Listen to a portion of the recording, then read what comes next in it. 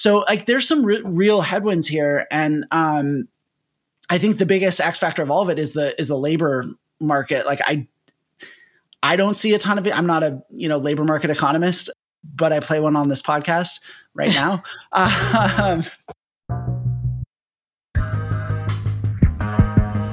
Hello and welcome to the Autonocast. This is Kirsten Korosek, transportation editor with TechCrunch. And I'm Alex Roy, the director of special operations at Argo AI, whom I do not represent on this show. And I'm Ed Niedermeyer. I'm the author of Ludicrous, the Unvarnished Story of Tesla Motors and all-round Elon Musk cyberbully. Thanks for joining us today. I am in a good mood. I don't know about you both, but no. Is it because of all your cyberbullying? Yeah. No, I've actually been trying to, keep that to the most necessary of opportunities. Okay, no, I'm going to stop you right there because everyone can see your Twitter activity. So let's all go to, this past week and just see what does light Twitter trolling mean in Ed's mind? So actually, last week I did not tweet all that much because I was busy doing a little bit of work and having a little bit of fun in sunny Florida, which was a lot of fun. Unfortunately, I missed Alex in Miami. I'm sorry. I'm sorry. No, it happens. And so I was actually I was doing my first consulting gig was with AUVSI, the trade organization that represents autonomous systems of all kinds. And I am helping them. Can you tell us what you were working on, or is it, like Alex said, top secret? Yeah, tell us. I can tell you, actually. Yeah. So AUVSI wants to standardize nomenclature around ground-based autonomous systems. No way. They do. And I think we all know we've discussed nomenclature a lot on this show. And so longtime listeners will probably be familiar with the fact that it's a very tough subject to tackle. It's even harder when, the folks having to come to agreement are, competitors and people in totally different spaces. We had in the room, we had, people in autonomous trucking, and we had people in, legged dog robots and all kinds of different things. And so it was interesting. Definitely a little bit of a different crowd than I'm used to with, mostly just dealing with on-road, sort of more automotive type of autonomous systems. But it's a fascinating challenge. And look, as hard as it is to do anything with standardization of nomenclature, I really admire that they're trying to do something. And I think that no matter what, just having robust conversations about language, the language that we use, is really important because, things are going to continue to evolve. It may not even be a great idea to standardize really important stuff yet because we don't know how so many things are going to shake out. But I think that, getting the process going, understanding the landscape, and just kind of getting to know where everyone's coming from and what their priorities are is just a really important thing. So we'll continue to have a couple more virtual sessions. In fact, one of which, if friends in the media are listening to, please reach out to me because one of the things we'll be doing is getting folks in the media who cover these technologies together to listen to them and sort of find out what their needs and desires are for language in this space. And so we'll keep listening to a bunch of stakeholders and see where we're able to go with it. So the media thing, though, when does that happen? Like people just send in. It'll be, we haven't scheduled it yet. It'll probably be after this comes out, at least a week after this comes out, probably more like 2 or even 3 weeks after this comes out. So if you're listening to this fairly shortly after release and this sounds like something you'd like to be a part of, and please, we would love to, this is really, it's super important to hear from you if you're covering this space because you do have a unique perspective that even I don't have anymore because I don't cover the space as a journalist. So, we really want to hear from you. So if you're listening to this within a week or two of it coming out, please hit me up on Twitter. You can DM me. My DMs are open, or you can send me an email at edward.niedermeyer@gmail.com. Edward, what, if any, relationship is there between the AUVSI nomenclature effort and SAE and the levels, the level committee? Talk to us about that. Yeah, so that's a good question. I mean, I think that, the SAE J3016 standard, what everyone knows as the levels of automation, is kind of the elephant in the room in this space. And like, it's a fascinating example because it's both the most popularly adopted, but also like one of the most commonly misused sort of standards. And so I think there isn't like, so SAE thus far has not been part of the conversation. And I'm not really, can't really talk about sort of the specific input that folks gave in our first listening session. But I think just at a very high level, I think everyone knows that the SAE levels, for better or for worse, are here to stay at the moment, at least. And so I think that, and also, by the way, I mean, that's one of the hardest things to standardize in this area. I mean, even standardizing vehicle types or like system types is easier than standardizing sort of the levels of automation or the different human roles in levels of automation. But to be clear, so I did a preliminary report so folks would have some information about this as we discuss it. And I've learned a lot about a whole bunch of other standards, including NASA has a whole taxonomy for autonomy that's very, very different than SAE. It's similar in some ways, but it's much more specific and detailed.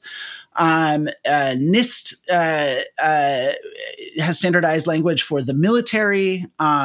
There's it's a whole framework for sort of contextual autonomy and vocabulary. So at this point, we're not far enough in the process to know like where all this is going to really, come down, where AUVSI is going to want to, focus the standardization efforts first.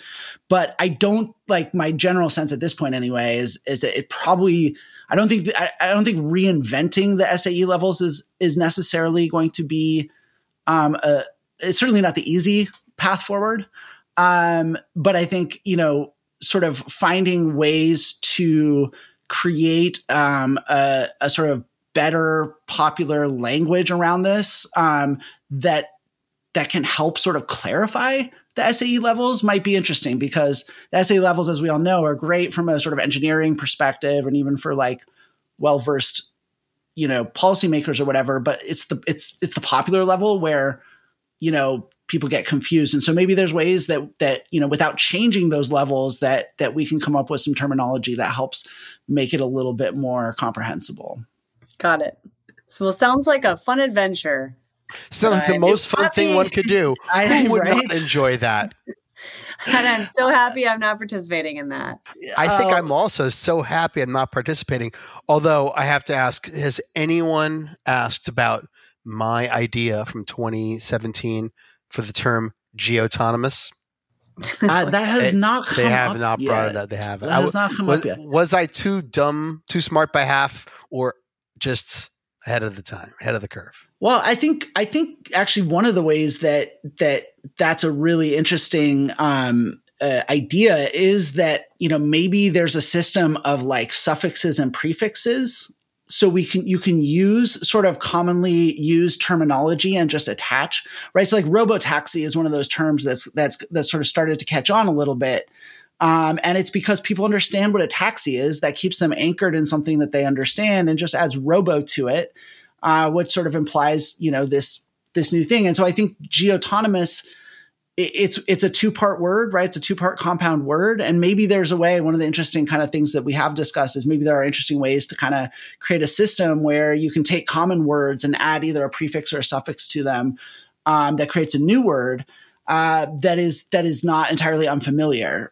So I think, look, Alex, your status as a pioneer in this field is well established. You're too sweet. I think you're, look, like, you have to experiment, right? And experiments are by definition not always going to succeed. And I think that one of the things I've learned about this space is that, you can't be afraid to suggest things and to try things that may not necessarily work out, because you never know when that might actually inspire people to come up with something that's like a different version of that is better. And I think, that sort of suffix prefix idea is really interesting. You're very sweet. Well, you're doing and the Kirsten- Lord's work, Ed, and so congratulations. Kirsten, you're not getting off scot-free. You have to be at the media listening session. And really all you have to do is give your opinion.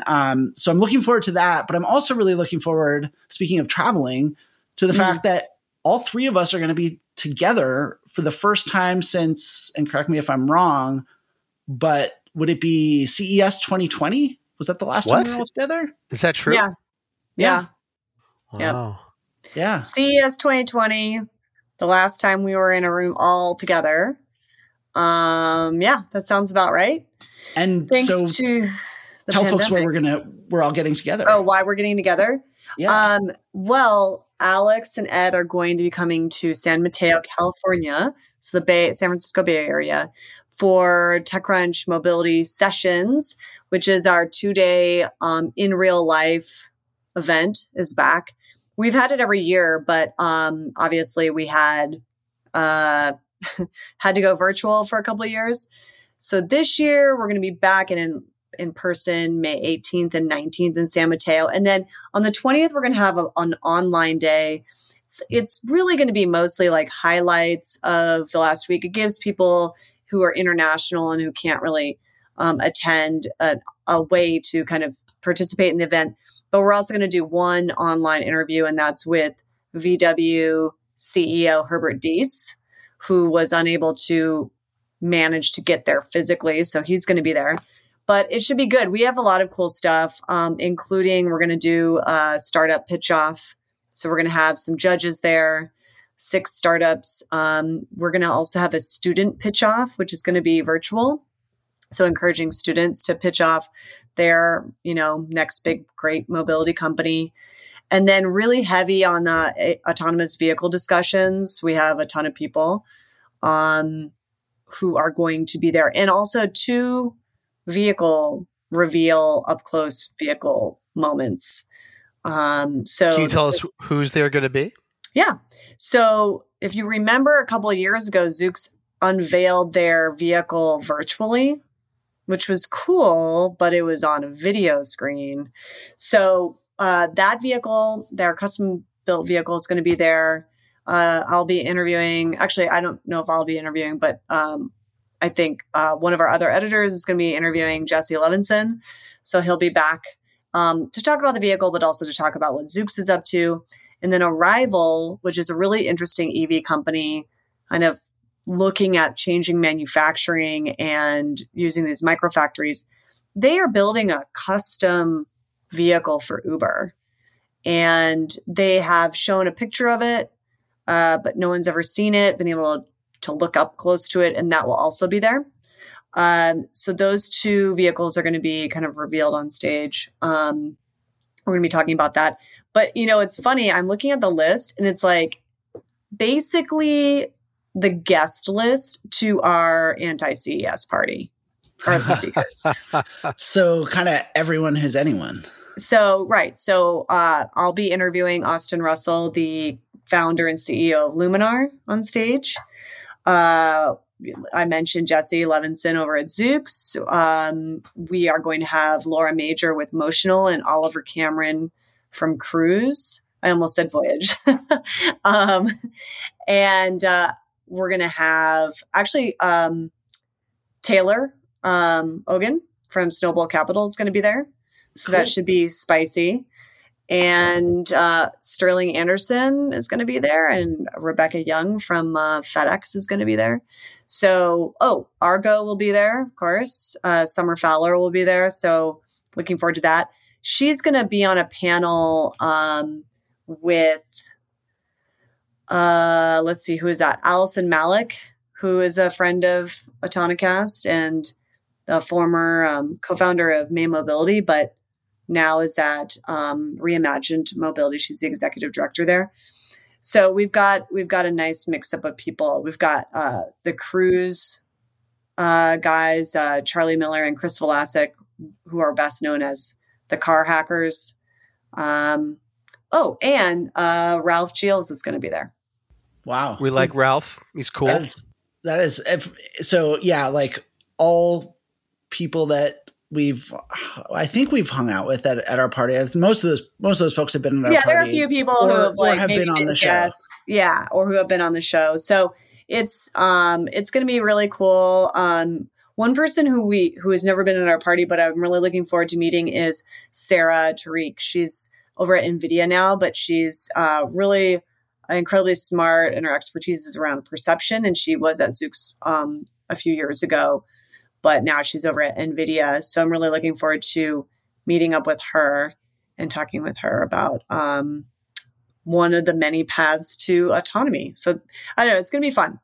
Yeah. And if you don't know, I mean, so is this the fourth one that you've done? I think this is the fourth. So the first one was in 2019. And yeah, so it should be good. We're really looking to continue to build the event and make it big. But most importantly, and really the only thing that matters for our listeners, is that the three of us are going to be there together.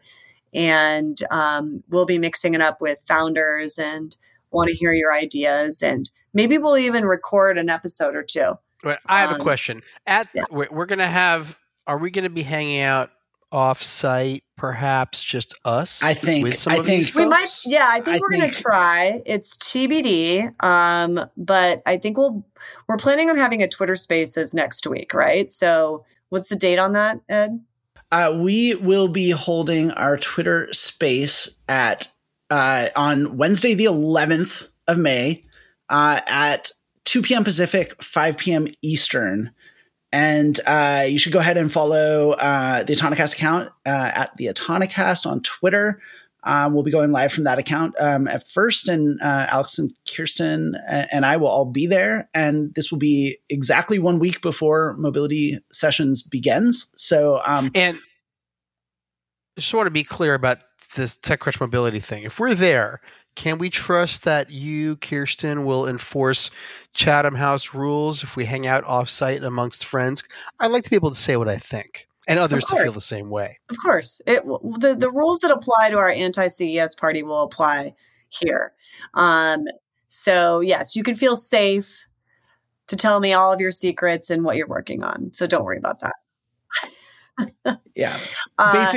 Basically, if you're at Mobility Sessions and you see one of us hang out, and we will definitely end up at an offsite location at some point. Yeah, and actually we might have something that we can talk about at Twitter Spaces, but it's in progress, and so we'll see. So I'm not going to say anything now, but potentially a really fun offsite thing that we are working on. So with that, I think I've shilled enough for TechCrunch. Although I will say I'm pretty excited for this event. So, and I'm actually really excited to just see you guys. It's been a minute. I'm excited to see you too. Cool. We should talk about some news though. Has there been any news? Well, so to me, the big underlying theme this last week and a half has been earnings madness and volatility. Can anyone say it? Volatility. So as we speak, I'm looking at Lyft shares in like a double-digit free fall that I haven't seen in a long time. I think down 24%. To be clear, when you say volatility, that's a fancy way of saying stocks don't always go up. Correct. Sometimes they go down. Sometimes they go down. And so when I'm looking at, when I'm writing about a company that is publicly traded, a lot of folks will look at a very limited amount of time. And I always like to go back year to date. And it's a fun thing to do, especially with Tesla stock back in the day, because up until the past year and a half, you would see these massive swings, very high, very low. And somehow by the end of the year, they would match up. So there'd be a lot of money won and lost in between, but no change really. Obviously, that's changed with Tesla and it's been on an upswing. But even Tesla was victim to the volatility masters this week. Basically, investors, I think, selling due to concerns about Elon Musk putting his bid in for or attempting to acquire Twitter. But there are other fundamental reasons that we're seeing shares fall. So I thought we should look at Lyft. since they reported their earnings today, their aftermarket shares went down 25%. And, the interesting thing is that they beat expectations on revenue, but and they are seeing you are seeing them dig out of the COVID-19 pandemic hole when everyone stopped riding because no one wants to share. But that didn't please investors too much. And I'm wondering if the same thing is going to happen with Uber tomorrow. Although Lyft and Uber are slightly different in that Uber has a delivery business, Lyft does not. And Lyft concentrates on a very specific market, whereas Uber has tried to be more global. So, Ed, Alex, do you have any thoughts about this tiny look at earnings, the Lyft Uber story? Well, I mean, if you go back to I think we had Nathaniel Haradam on the show in 2018, somewhat prematurely, but very, very accurately predicting one of the big challenges that both of these companies face right now, which is labor. Like ever since, right? So Uber and Lyft were both founded sort of in the midst of what we called at the time a jobless recovery, right? In the aftermath of the great financial crisis and the recession. The recovery was very much a jobless one. The labor market was very weak. And so there were lots of people who couldn't get work, at the kind of traditional full-time job. And so that really flooded the gig economy. And there was sort of a double whammy of, private venture capitalists were pumping money into the companies because the valuations were going up, and that was allowing them to subsidize the rides, on top of which people would drive for cheap because there was really not a lot of other work to do. And today we're in like a totally different situation where like inflation is rising, and specifically like labor costs are really going up. I don't know about you, but everywhere around here, there are ads. Every single fast food place has, giant banners, saying, please come work for us, $15, $16, $17 an hour more for managers. And so, the low end of the labor market is a tough place to be. Also, it's hard to get new people into the driver pool because, cars are undersupplied.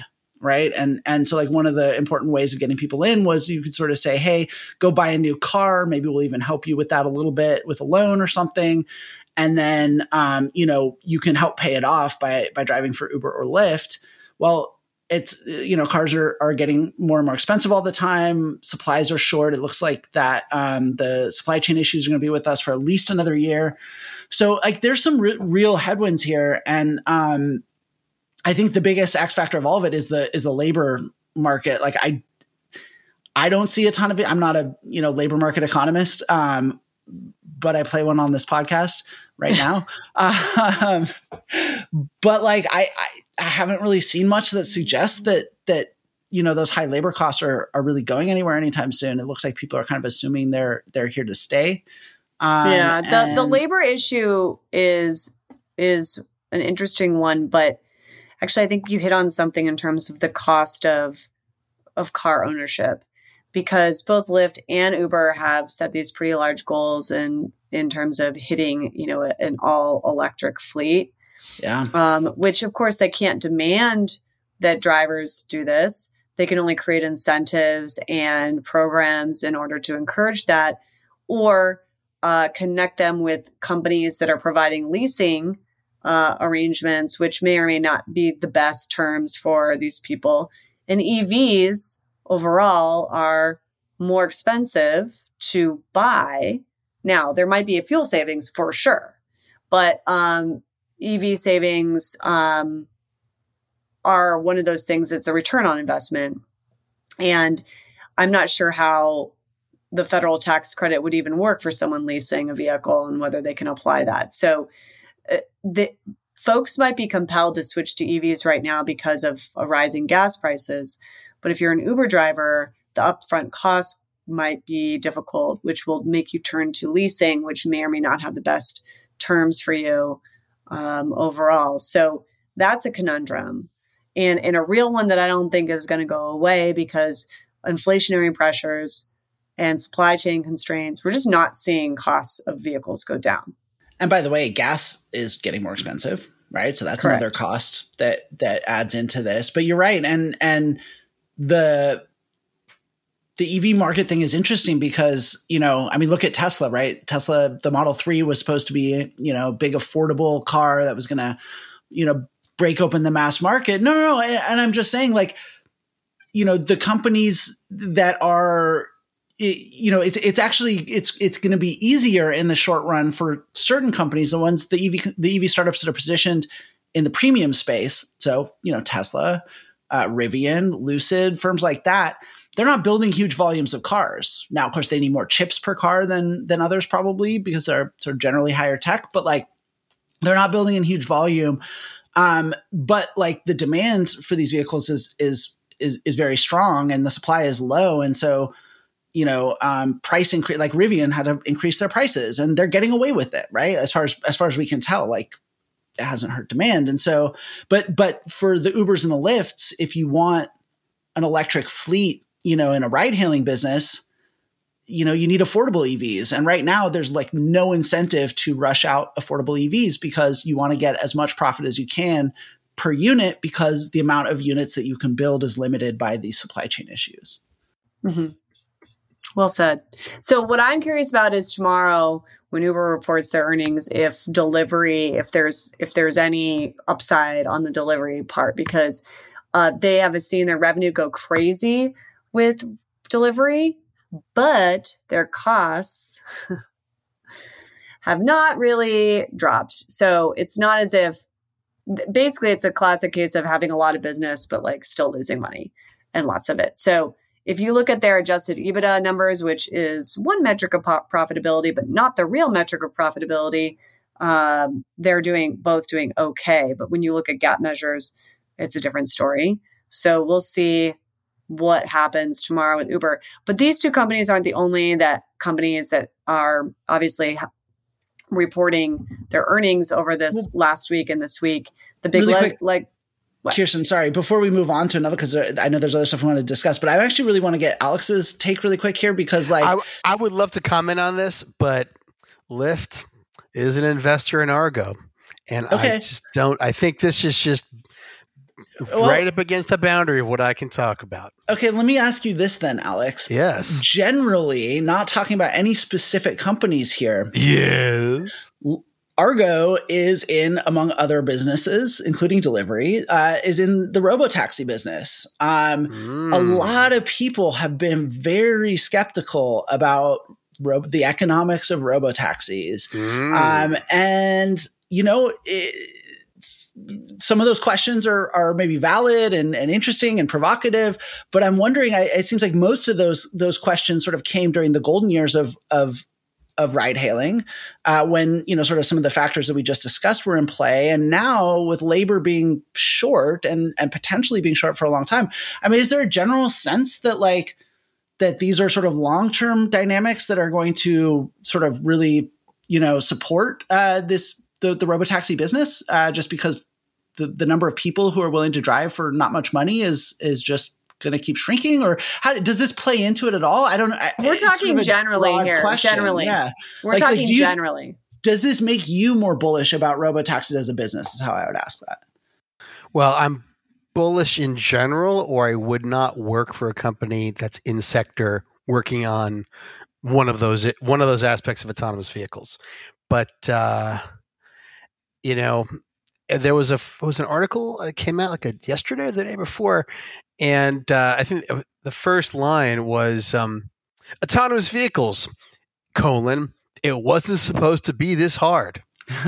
But actually, it was always supposed to be exactly like this. A couple of companies always assumed it would take this long, if not longer, and many did not. I mean, obviously, the driver shortage and the fallout of COVID just shines a spotlight on the opportunity. It all comes down to, can one bring the cost of the autonomous vehicles down and get the service reliable enough to feather into existing networks, and or supplement existing networks in such a way that a better product is available on the market. All of this is inevitable. the audience can't see this. I'm actually hand waving as I say that. But all this is inevitable in the same way that, if you go back the history of trains and aviation, it's like looking at early airlines and airports and saying the service isn't where we want it to be yet, but clearly there's demand. Well, clearly there's demand, and the service isn't where everybody wants it to be yet. I'm curious. It makes me think too that not just whether the robotaxi will provide a buffer, if you will, for companies, ride-hailing companies that partner with AV companies, but I wonder what this means for a company like Arrival trying to produce what they say is a cheaper EV. More cost-effective EV for Uber drivers and for fleet drivers, right? Not just Uber, but like fleet drivers. So curious to see if like one of the big things that will shift, this is kind of getting away a little bit from ride hailing, but the cost of EVs in general is this shift to more 3D printing, to different ways of manufacturing that get away from the traditional way of manufacturing. I kind of have been hearing a little bit more about that lately than I used to. I mean, 3D printing's been around for a long time, but I'm hearing more serious people talk about it. That is interesting to me. And maybe in direct reaction to how supply chain can really hurt us, and put those price pressures, not just on the consumer, but other businesses. Well, what's cool, interesting about Arrival is the same guys, or a couple of the principals are the same people from RoboRace. Right. There was some interesting stuff going on there. I mean, I don't have the answer. Is there a magic sauce at Arrival?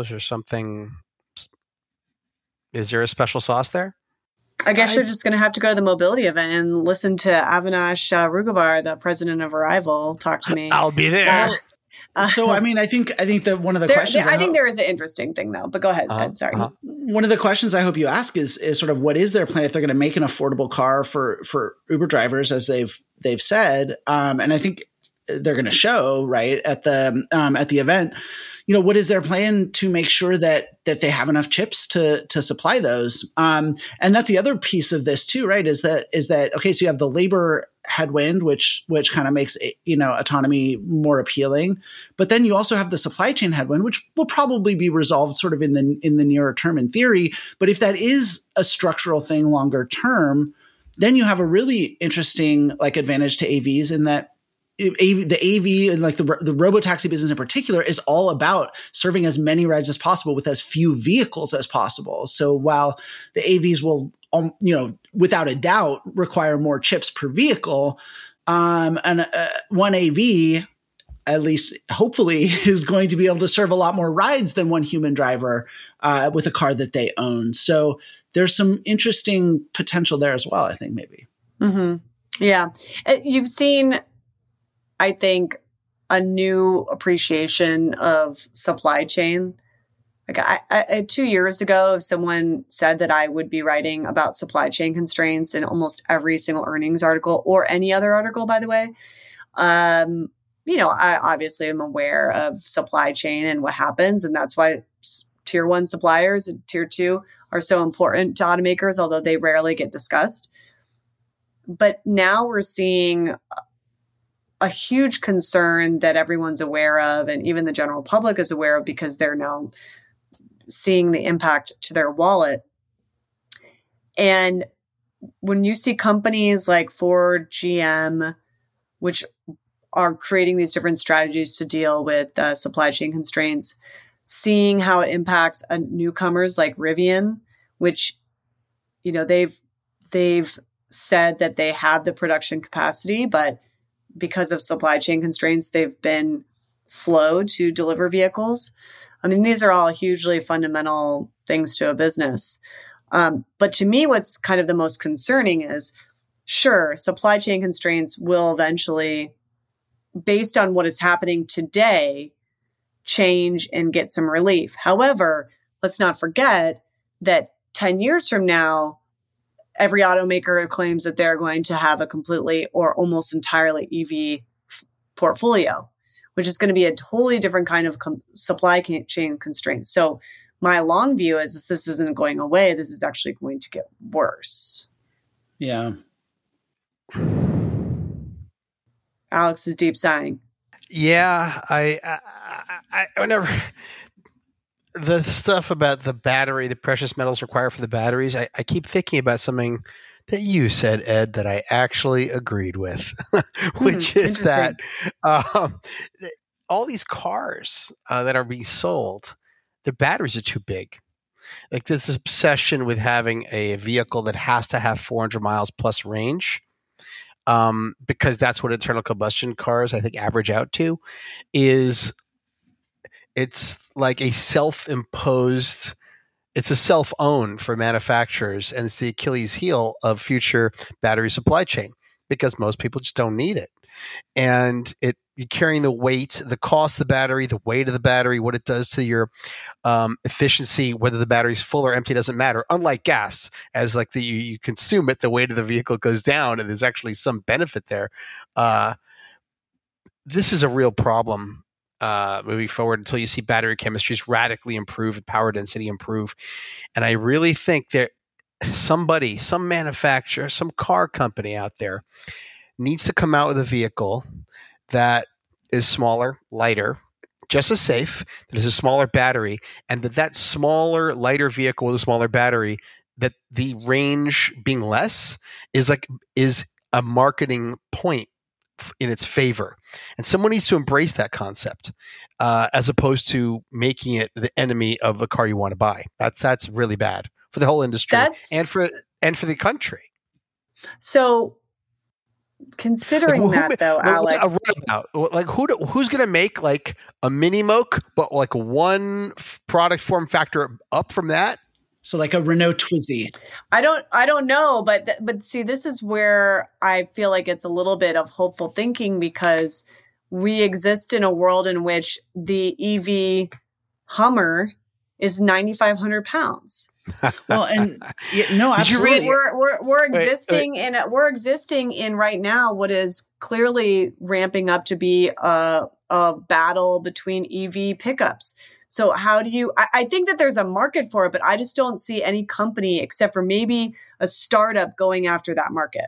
I think maybe it's a startup. I mean, before we move on from this, y'all know Wes Seiler. You know who that is? Yeah.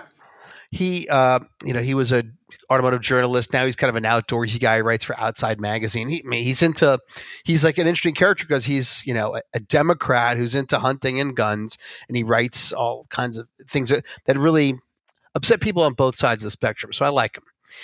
And he wrote a review of the electric Hummer, which just blisteringly took it apart because apparently it's unusable off-road. And I'm sorry, but the electrification of things does not necessarily make them better as products. It really doesn't. I mean, I'm all for electric vehicles, but that is a monstrosity. I'm sorry to say, I like to be nice and fair to everybody. That thing's a monstrosity. And, well, I guarantee you there'll be more monstrosities coming, and they will probably sell very well. And, there's also a bunch of companies, including Ford, GM, Rivian, that are going after the EV pickup truck market.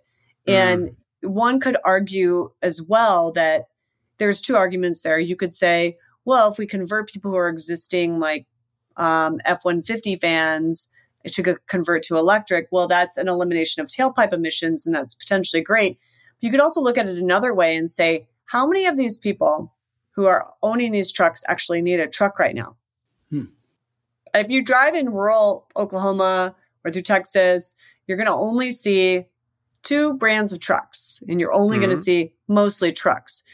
But the interesting thing is that now if you drive in a city or in a urban sprawl environment, you see almost just as many trucks. I mean, you see a greater mix of different vehicles out there, certainly. And you see a lot more, foreign brands in cities as opposed to in middle America. And I'm basing this off of my twice yearly road trip that I take every year. and it hasn't changed.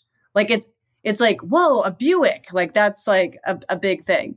So how is EV like putting this emphasis on EVs for trucks really, it's like, it's not helping the environment, and it's certainly not like bringing down the weight factor or necessarily really helping in terms of like congestion and things like that. But then again, none of these automakers are in that business. They're in the business to sell vehicles, and Americans like big trucks and they like SUVs. Yeah.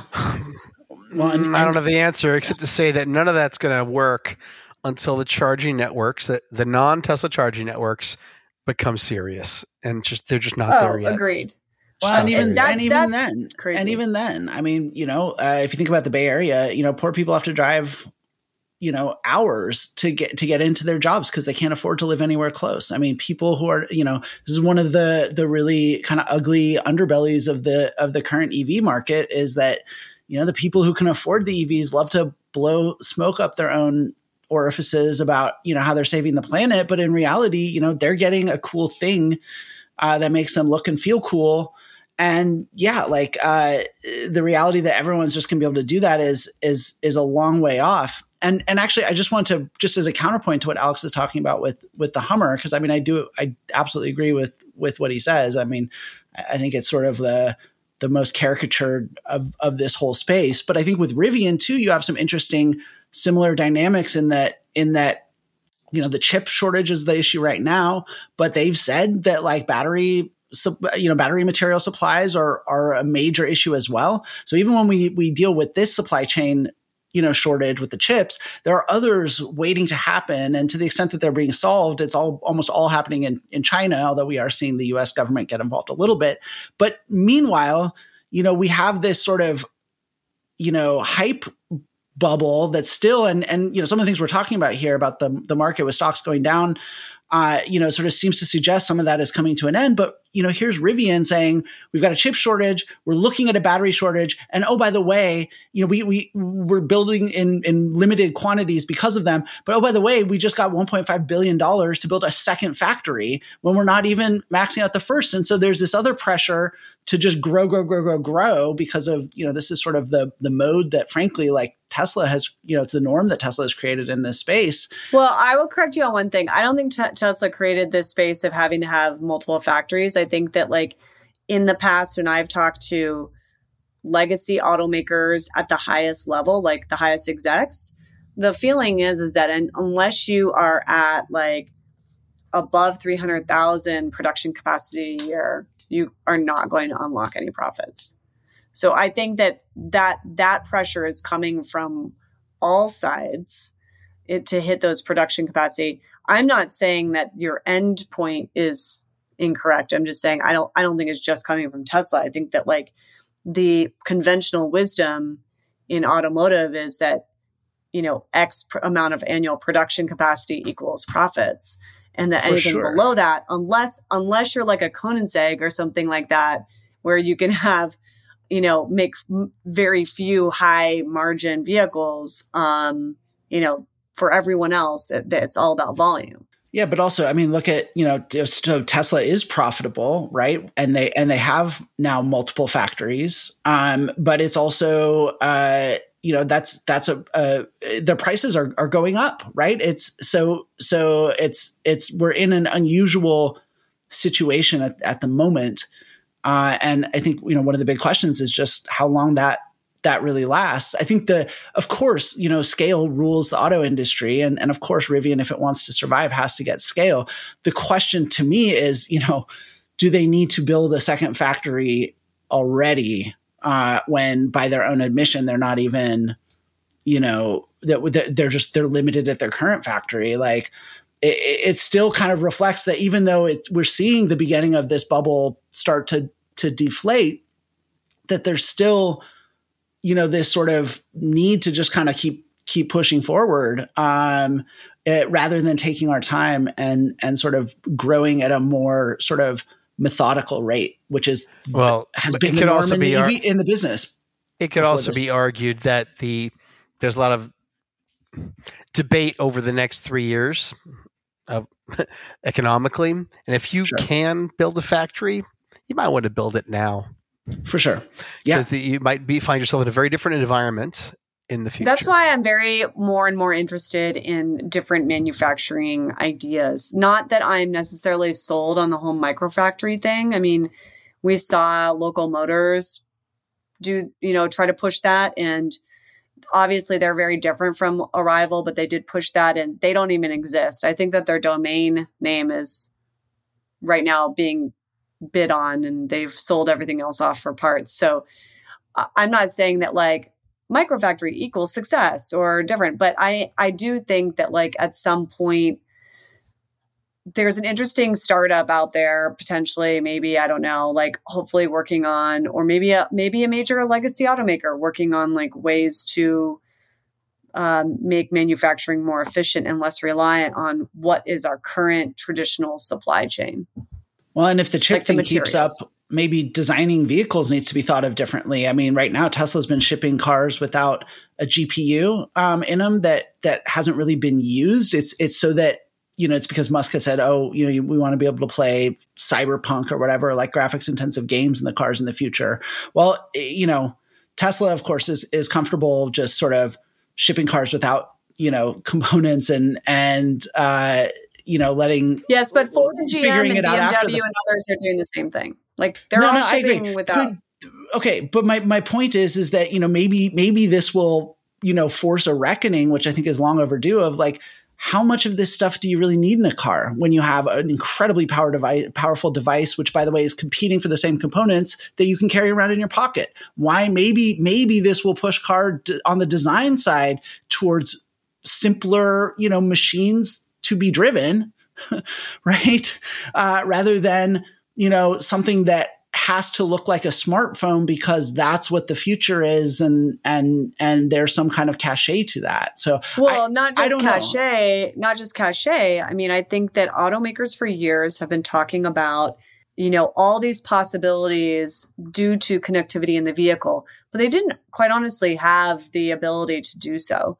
Now they finally are, and every single one of them has dollar signs in their eyes because this is a true opportunity to, not that they'll necessarily be successful, but it's a true opportunity to actually try and sell consumers who are in captured audience services and other things in which they could drive more revenue. I'm not saying it's going to work. Yeah. So, and that's the point, right? So like Elon said when the Model S came out they showed the prototype in 2012, he was like, oh yeah, we have a, developers working on apps. There's going to be an app store. Here we are 10 years later, that still hasn't happened. Having an app store for cars is really hard. And guess what? The app store is what makes smartphones. People don't get this. It's not because it's not the touchscreen that makes a smartphone. That's part of it, I guess. But really where what turns it into an economic, the foundation of our economy is the app store. And no one really has a meaningful app store that's like an actual differentiator. And until they do, you mean no car. No car. No. Yeah, no car. Right. Google and Apple obviously have a great, substantive app store. And we'll see what Apple does with their car, right? But like so far, none of the car companies. So it's like if you can't have an app store, and there are some very good reasons that don't get talked about a lot about why having an app store for a car is really, really hard. If we don't get to that point where there's a viable ecosystem, where a car becomes a platform for third-party developers to create the next Uber or the next, whatever else it is, then cars will never have the economic potential of smartphones. And we're all just fooling ourselves. We're all just saying, well, if the car looks like a smartphone, then, maybe someday it will be one. But like it's delusion. And at some point, if these supply chain shortages keep happening, there'll have to be some kind of reckoning about that. Well, that sounds like a dystopian future that I don't want to be a part of, Ed. You want to be you're holding your breath for apps for your car? I want to be able to game. I want to be able to buy coffee and have it delivered to me. I want to conduct business. Well, that's the future. And I don't want to be a part of anything. I don't want to be part of anything that requires me to, do anything manually or like get out of my vehicle and walk anywhere. Yeah, the WALL-E, or the WALL-E future is what you're looking for. We'll get there someday. Good. Okay. Well, I'm looking forward to that day. We discussed prior to recording that we were going to make this a nice short news episode. And then, of course... But it's Ed. Ed just has so much to say. He does have a lot to say. These are interesting topics, guys. Yes. Ed, before we break up this episode, did you, when you were in Miami, where did you stay? And did you enjoy the public transit options? So when I was in Miami, I was only there for 2 nights.